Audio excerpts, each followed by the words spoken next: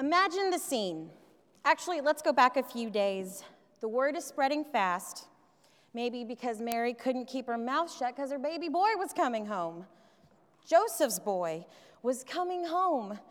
And not only that, this boy had made a name for himself in the town of Nazareth. And I can imagine if Nazareth had a newspaper, then the headline would read, "Oh, what good can come from Nazareth?" The Bible geeks in here know what I'm talking about.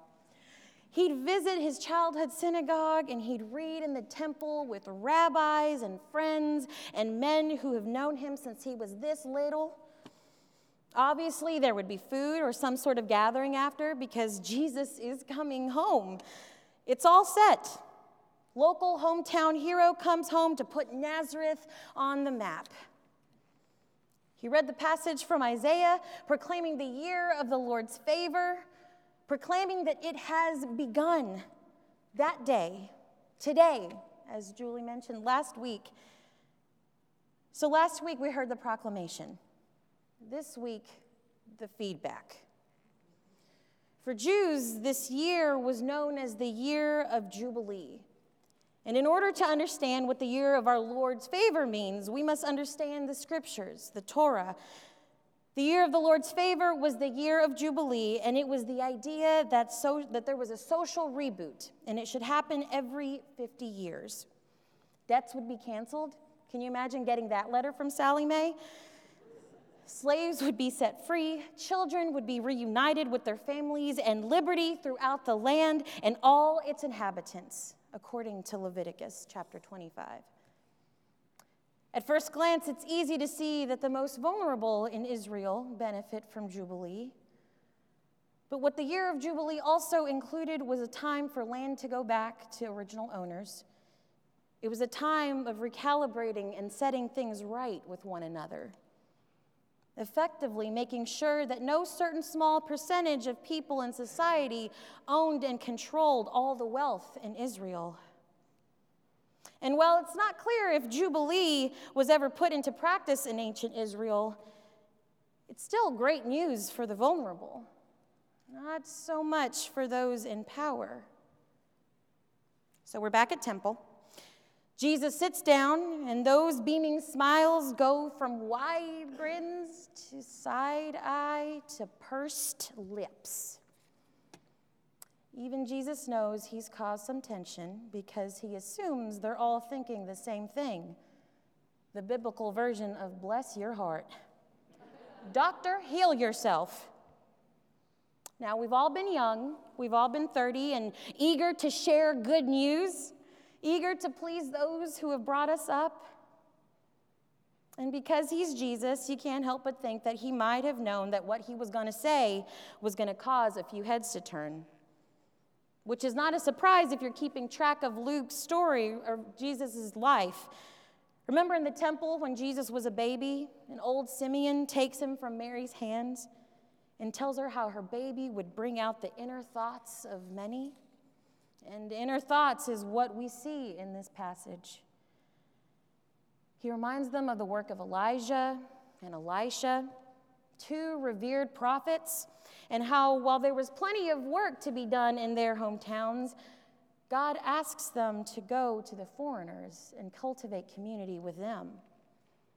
And at first, we understand it sounds like Jesus is excluding his own people, and we can understand how his hometown people would be angry about that. They practically raised this kid. They've accepted him despite his background, his oddities, his mama and his daddies. But if we go back and reread that sermon, Jesus' first sermon, with Jubilee ears, knowing what Jubilee means for the world, we hear Jesus asking his hometown, his home synagogue, to reimagine a world where love is the driving force behind their actions. He's asking us to think Jubilee thoughts. What would it be like to do things with freedom? What would we do with liberation? What would we create knowing that fear could not stop us. If we listen with Jubilee ears, he invited those who heard him to dream big. This past week, the missions committee met, and we invited anyone who wanted to show up. So a group of 14 of us gathered around Whole Foods pizza and guacamole, and we asked one another to think, what could we do without fear of failure? So together on bright-colored sticky notes and fun Sharpies and pens, we wrote out any and all dreams, from the tiniest of things to the biggest, from growing a garden to making a building eco-friendly. Nothing could stop us. We talked about what drew us here, what invited us into this place. Some of us said it was a place of refuge, a place of welcoming, a place of authenticity. And I think of people who dared to imagine and create a world without fear, where fear was not the driving horse behind them, peoples whose agenda was and is Jubilee. And I kept thinking about that as we continued this process of sticking notes and writing notes on big pieces of paper, literally looking at the writings on the wall. Today is a very special Sunday for quite a few reasons. One being that I really hope to get my first deviled egg of 2019 at the potluck, which again, you are all invited to. And the second, that today kicks off the first Sunday in Black History Month and of Martha Stearns Marshall Preaching Month. So as a Baptist, you can imagine this is a very exciting thing to share with y'all why this is so important. You see, Martha Stearns Marshall Preaching Month is a month where Baptist churches are invited to bring women to speak in the pulpit. For some churches, this is a way to ease into the idea that both men and women are called to share a word. And for us, for a church like us, I'd like to think of it as a way for us to remember fearless women and men who dared to think of Jubilee, of what our world could be like if we had no fear. I think of women like Nannie Helen Burroughs, who dreamed of a world where Black girls could thrive and receive an education and learn a trade. Nannie Helen Burroughs, I might add, was a member of our sister church, 19th Street Baptist, just up the road. Martha Stearns Marshall, fun fact, preached without fear and preached despite gender norms of the 18th century. She preached in jails, she preached on street roads, she preached so much that she even converted the constable who arrested her while she was in jail. I love that story. And then I think of Jesus. Where to begin with him and being fearless.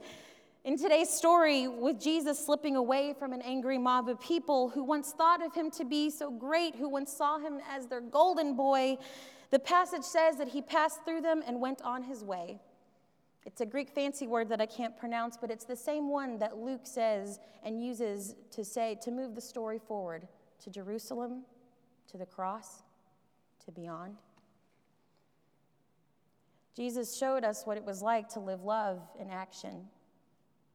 He that day and today is showing us what it means to be fearless, to dream of a world, of a community, of a church, to know what it means like to set captives free, to heal the sick, to think critically about power and who holds it and what to do with it. Essentially, living a beloved community where all are invited to the table. You, me, insiders, outsiders, mama and them, the table that reminds us of unfailing hope, reminding us that love conquers all fears. And when death and fear no longer has its grip on either of us, on any of us, the year of the Lord's favor, of Jubilee, is possible.